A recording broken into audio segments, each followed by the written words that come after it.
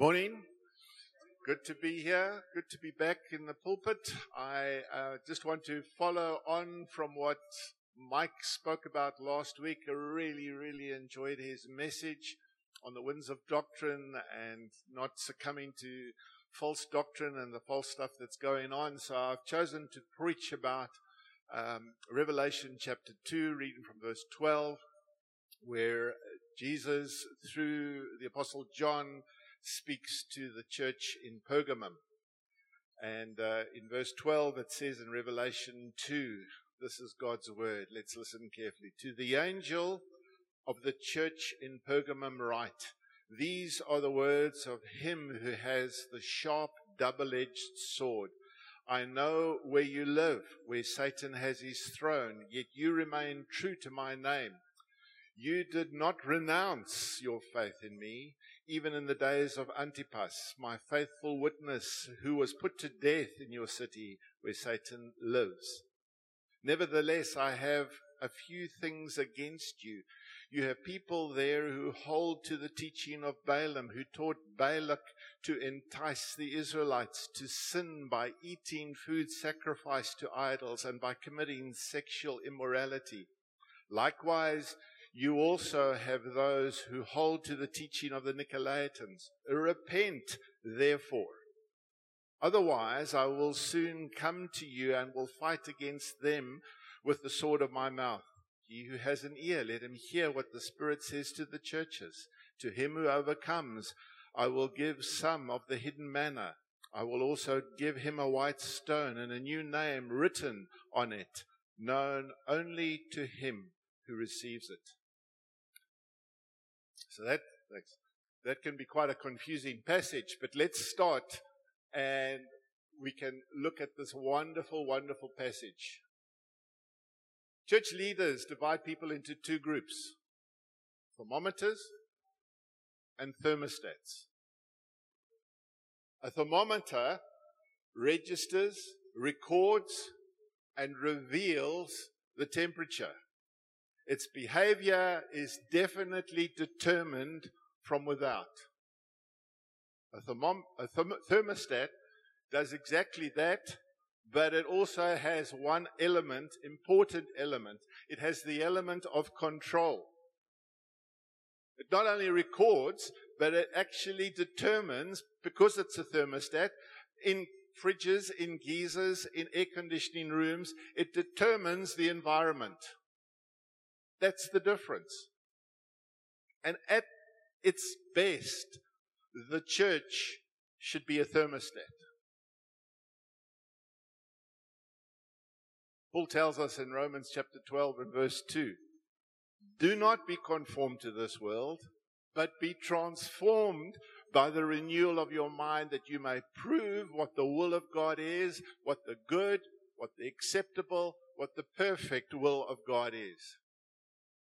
At its best, the church should always have a huge influence on our environment, on schools, on hospitals, on charities, not to be controlled by those things. We need, as a church, to put color into the environment, not take its color from the environment. And today, that's the pressure that is confronting the church. We're just too tolerant of what's going on out there. Content to coexist with the world. And this was the peril of what was going on in the church in Pergamum. The church which tolerates the world is a church that's going to diminish. The church historian Bulwer Lytton said this: the strength of Christianity has always been its genius of intolerance. Intolerant of sin, intolerant of sinful behavior, intolerant of the values and the behavior of the world, intolerant of the philosophies of men and of nations. that is not in accordance with the Word of God. And that intolerance has caused unbelievers to sit up, to take notice, to see that there's something special about the church, and especially something special about the Lord and Master whom we serve. So in Pergamum, there were, in verse 13, it says this is Satan's throne. So in Pergamum, there was a lot going on. If Paul had visited, he would have said to the guys in Pergamum, like he said to the Athenians on Mars Hill, I perceive that you guys are very religious. This was not a commercial center, but this was a religious center. And there was a temple which had a huge throne to Zeus. I don't know if you got that picture. Okay, let's look at the Zeus picture. Okay, not that one. Okay, so there's the amphitheater, and that's the throne to Zeus. Let's go to the other picture. Okay, that it was totally rebuilt and put into a museum in Berlin, in Germany. So there was this massive, massive throne. So the throne where Satan has his throne, the city that has its Satan's throne. So this was a city that gave hospitality to a whole lot of gods. Zeus, Bacchus, Aphrodite, Asclepius, and it had the Babylonian religion there, where Nimrod from the Babylonians, a very immoral, almost antichrist, very unclean type religion. Asclepius. Now I want to show you that Mediclinic thing. Asclepius it's a symbol of medicine. Okay, you see the snakes that come up, and that's the symbol, medical symbol. And I mean, if you Google anything, I'm not going to get into that, saying whether it's satanic or not, but that was the symbol, and it's even used today. And you see, it's Mediclinic. I think they have changed their logo a little bit, but it takes the form of a serpent. And you see, Christians didn't have a problem that Pergamum was a place of healing, but it was the way in which it was done. They knew nothing about hygiene. They knew nothing about anesthetics. And the best doctor was the doctor that had the most blood on his hand and his aprons. And then it was also used by Rome for emperor worship. You know, at this point, to try and unify the Roman Empire, you had to give worship to Caesar. You could worship other gods, and that's fine, and you got a certificate, but you had to go and you had to say, Caesar is Lord. And the early Christians refused to do that. And they were automatically regarded as disloyal and revolutionary. And they sometimes were put to death. They were fair game in the Colosseums and the amphitheaters of the ancient world. They refused to say Caesar's Lord. There was only one Lord, and his name was Jesus. And that's why it was regarded as the seat where Satan had his throne.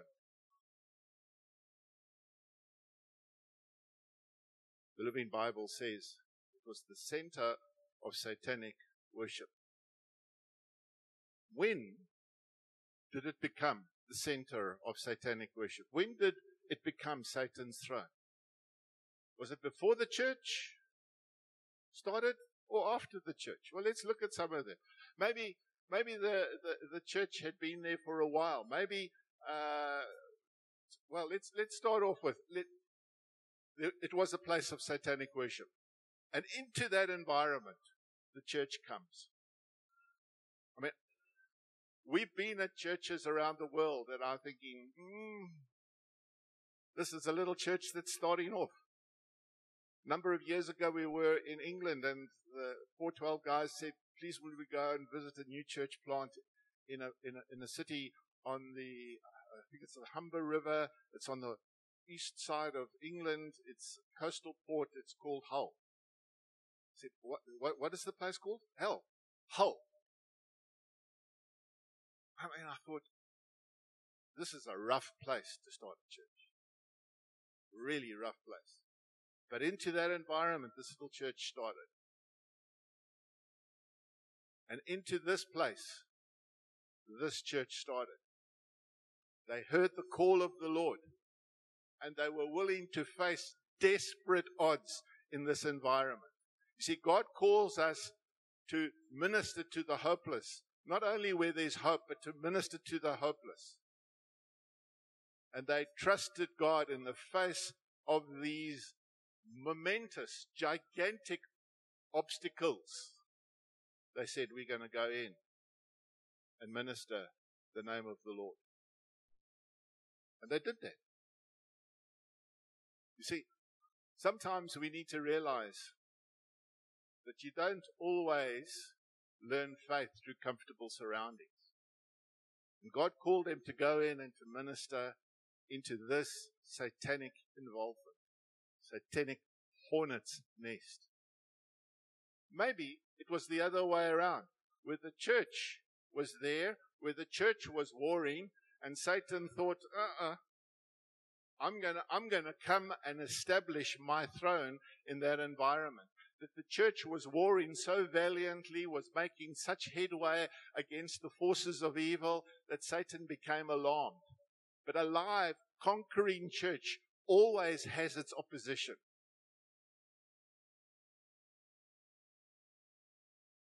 So when the forces of evil are coming our way, we know that we're doing something right. Because, Satan wants to defame us. He wants to revile us. He wants to berate us and insult and condemn and denounce. But every area where the church has been victorious has been an era where there's been opposition. A church that nobody fights is a church that can be ignored. Remember, Jesus said in Luke chapter 6, woe to you when all men speak well of you. Woe to you. See, we cannot keep friendship with honest people and with crooks at the same time. We cannot keep friendship with those who keep the law and with those who violate the law. We cannot keep friendship with those who place money above everything else, but those and with those who want to seek first the kingdom of God. Christian, a church, needs to be a positive force in the world. We are called to be the salt of the earth. We are called to be the light of the world. And we need to stand up for social righteousness and for individual righteousness as well, even in the midst of incredible antagonism that sometimes comes our way. And if we as Christians are meeting no opposition, we need to look at our guidebook. What actually does the guidebook say? You see, in this passage, it talks about there's somebody that's given his life already. He's been a faithful witness. He's been called Antipas. I don't think that was his name. Antipas is a nickname. Antipas, against all. Against all. So here, in this environment, was this man, no soft son of compromise. He was a man who stood up and he says, I'm not going to be compromising. I'm going to stand tall. I'm going to stand faithful to God. And they took his life. And that's why it was called Satan's capital. But I want to just point out too, who is the opposite of God? Who's the opposite of God? No one. There is no opposite. Some people say, Satan. No, he's not. He's not the opposite of God. He's a created being. God created him. He's not on the same league, and he's not even on the same level as God. He's not the same as God. He's limited. He was created. He cannot be in every place at every time like God can. God is omnipotent, omniscient, all-knowing, and He's omnipresent. The devil can't be that. And so we need to realize this.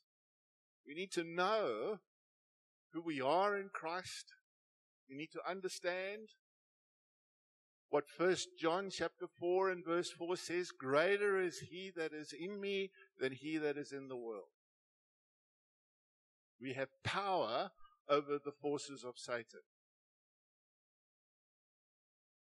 Even if you dwell where Satan dwells, even if you dwell in Satan's throne.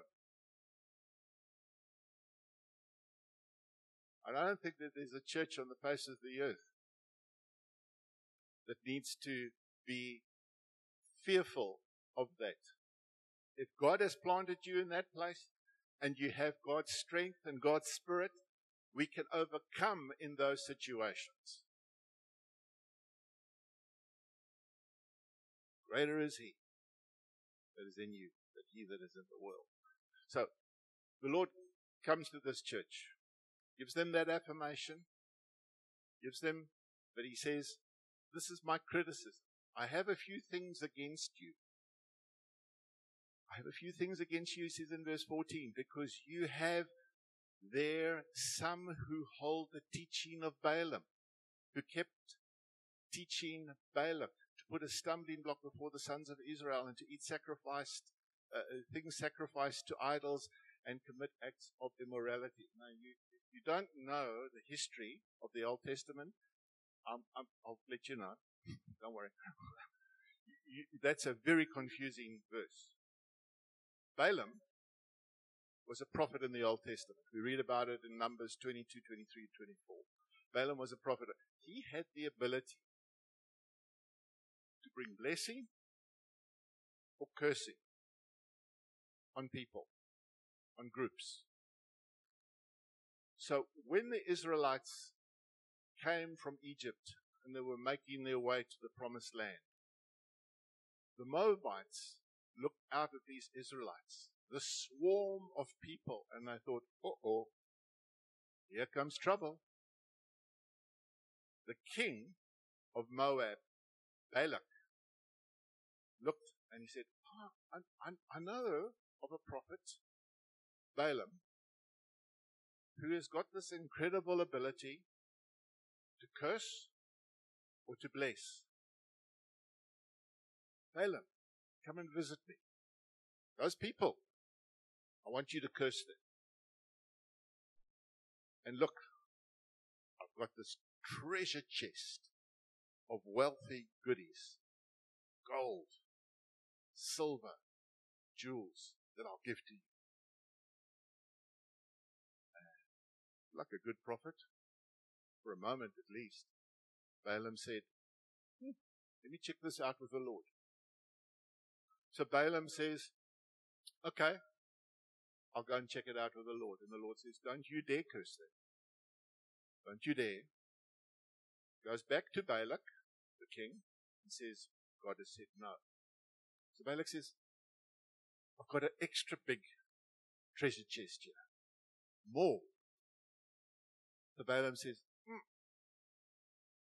let me check it out with God. He's already checked it with God. And God said no. But maybe he can twist God's arm. So he goes back to the Lord and the Lord says no. 3 times it happens. But he's trying to be as true as possible to his relationship with God. And eventually he says, I can't do it. I can't curse these people. No matter how big your treasure chest is, no matter how big your gifts are, I can't bring a curse on the Israelites. Can't do it. And King Balak is disappointed. But here comes the crunch. Balaam thinks about this and thinks, I know a way. I know a way. I'm going to go back to Balak and tell him what I think. He says, This is God's people. God has blessed them. I can't bring a curse on them. They can bring a curse on themselves. Listen carefully. You get your girls to go into that midst and get them to eat sacrificed food sacrificed to idols. You get them to commit sexual acts with the Israeli boys, and you just mix it up. Mix the things of the world with the things of God, and they'll bring a curse on themselves. And that's the teaching of Balaam. When you mix the things of the world with the things of God, be sure that it'll bring down. Make them believe that God will keep them, not only if they obey Him, but also if they rebel against Him. Not only if they do right, but also if they do wrong. God will still keep them. And eventually, God sent a plague. And many people died. You see, to fail,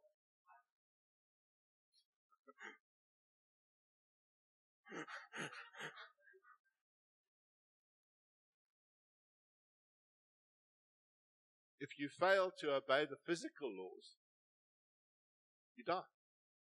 If you fail to obey spiritual laws, you die. You see, if we call ourselves Christians and neglect our known duty to put our hands on the unclean, it'll end in tragedy. And Balaam had this doctrine, this theology of unconditional salvation. And it's wrong. It's not what the Bible teaches. Listen to what Galatians chapter 5 and verse 19 to 21 says. Now the deeds of the flesh are evident, which are immorality, impurity, sensuality, idolatry, sorcery, enmity, strife, jealousy, outbursts of anger, disputes, dissensions, factions, envying, drunkenness, carousing, and things like these which I forewarn you, just as I have forewarned you of those who practice such things shall not inherit the kingdom of God. Paul is writing to the church in Galatia. The people who practice these things shall not inherit the kingdom of God. So Balaam says, I cannot violate my command with God, but there is another way of doing this. Just teach them about unconditional salvation.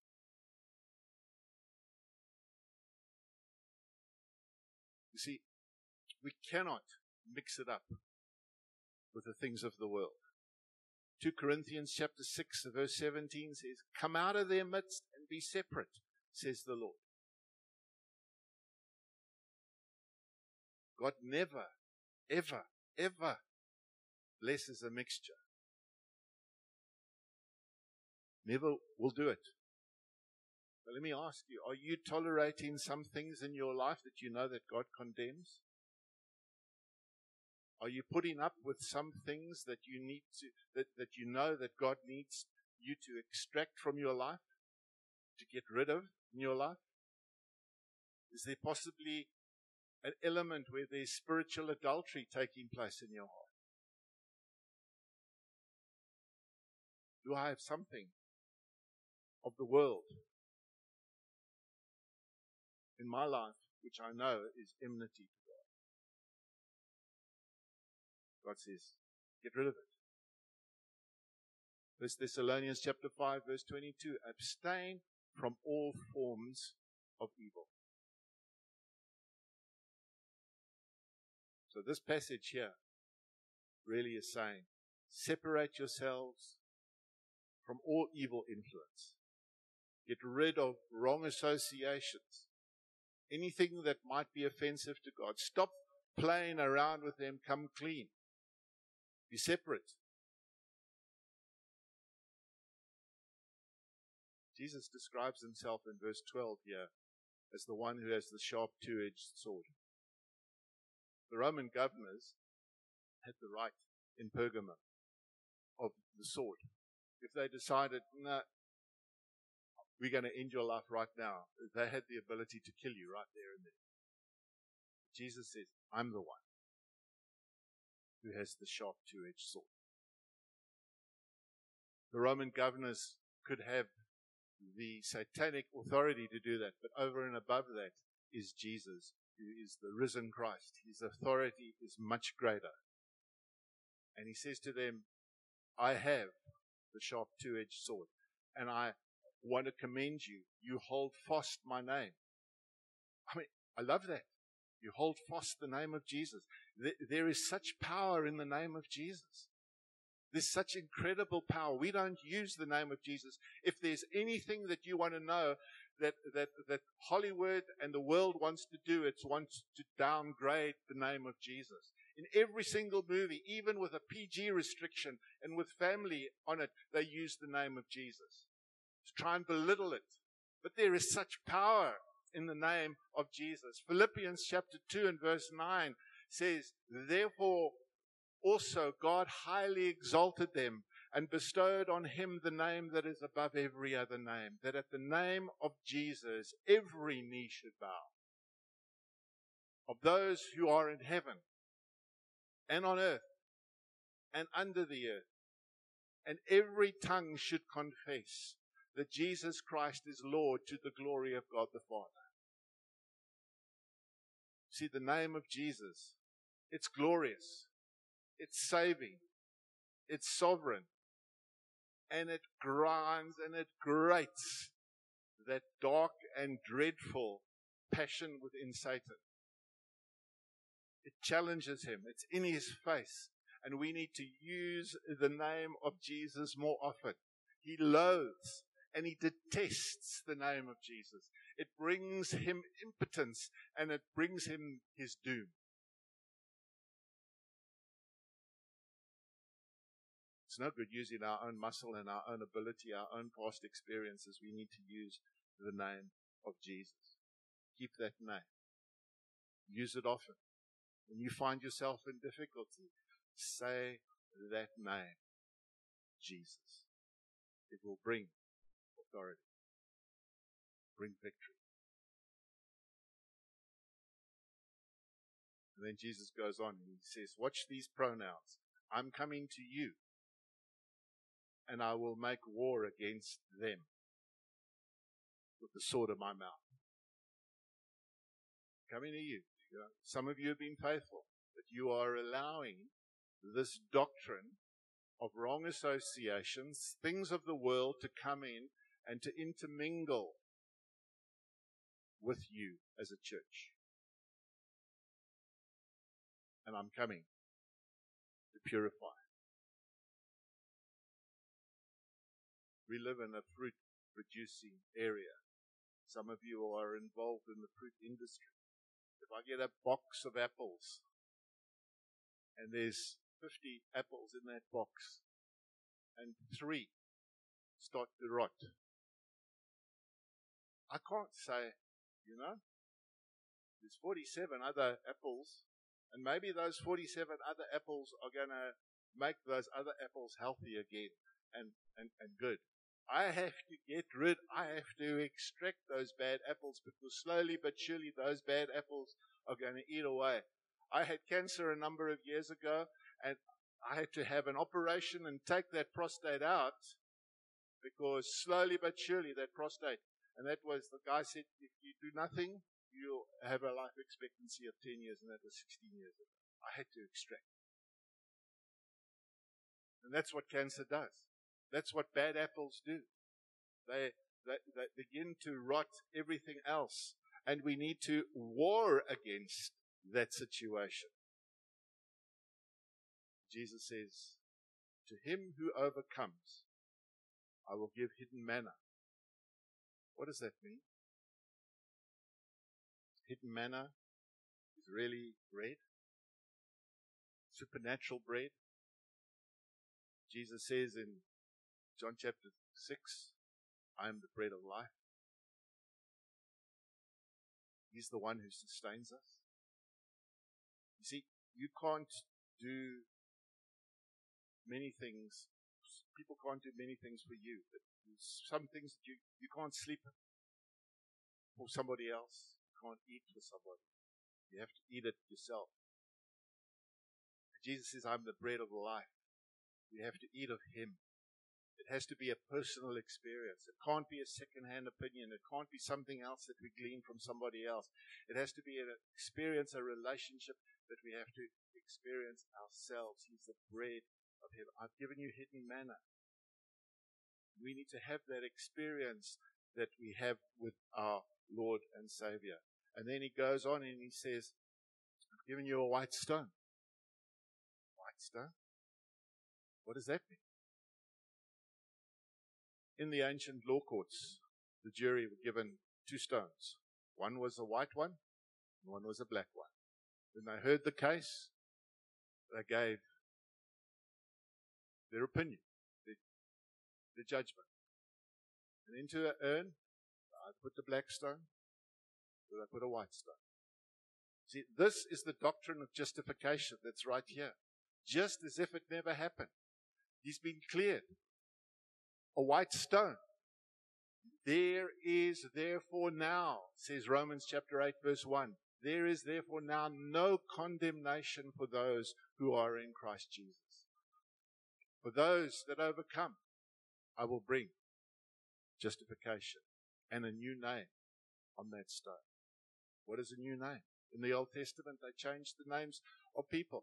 Abram became Abraham. Jacob, because he wrestled all night with God, got the name of Israel. Jacob, usurper, grabber. You know, some Afrikaans guys name their children Jacobus. It's not a great name, eh? And Jacob became Israel, Prince of God. Prince of God. And I will give you a new name on that white stone. God wants to present His church all glorious, with no stain or spot or wrinkle. And there are times that the Spirit of God comes to us and challenges us and says, if there's something wrong in your Christian life, if there's something wrong in your life, in my relationship that I have with you, I want you to extract it and take it out. Is there possibly something in your life that you want to get rid of, that you need to get rid of in terms of your relationship? Are you tolerating some form of compromise in your personal lives that if it is multiplied, you forfeit your testimony, you forfeit the testimony of the church? We are no stronger as a church than its members.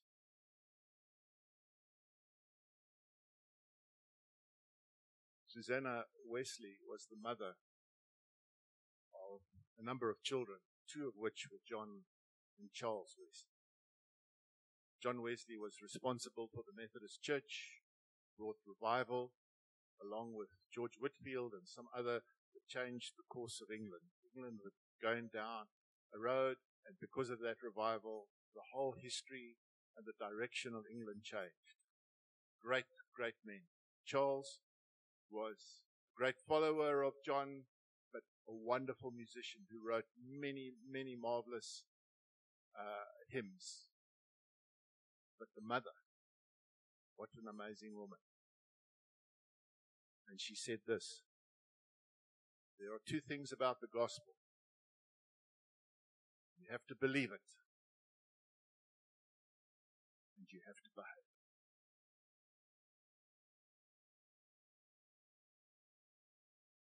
Do you need to extract stuff out of your life in order to honor Him today?